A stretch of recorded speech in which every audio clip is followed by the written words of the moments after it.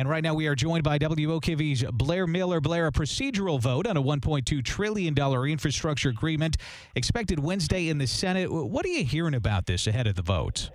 It's interesting, Jeremy. It may not get a lot of attention as a procedural vote, but this certainly is going to be a big test for where this stands on the infrastructure. We're going to hear from the president here around 11:30 this morning, who's going to be talking about the situation with the economy and what we're seeing, but also expect him to lay out what he hopes to happen with this infrastructure plan. It's really set to face this major test as the Senate barrels toward an early vote on this still roughly $1 trillion proposal to improve the nation's infrastructure. They've agreed on some of the substance on this, is what it sounds like. We haven't heard many details on the cost.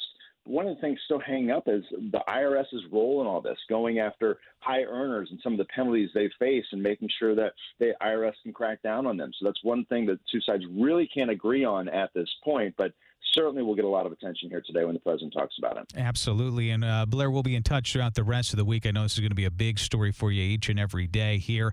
That's WOKV's Blair Miller joining us live like he always does at 8:40 right here on Jacksonville's Morning News. Weather and traffic, meanwhile, every 6 minutes in the morning.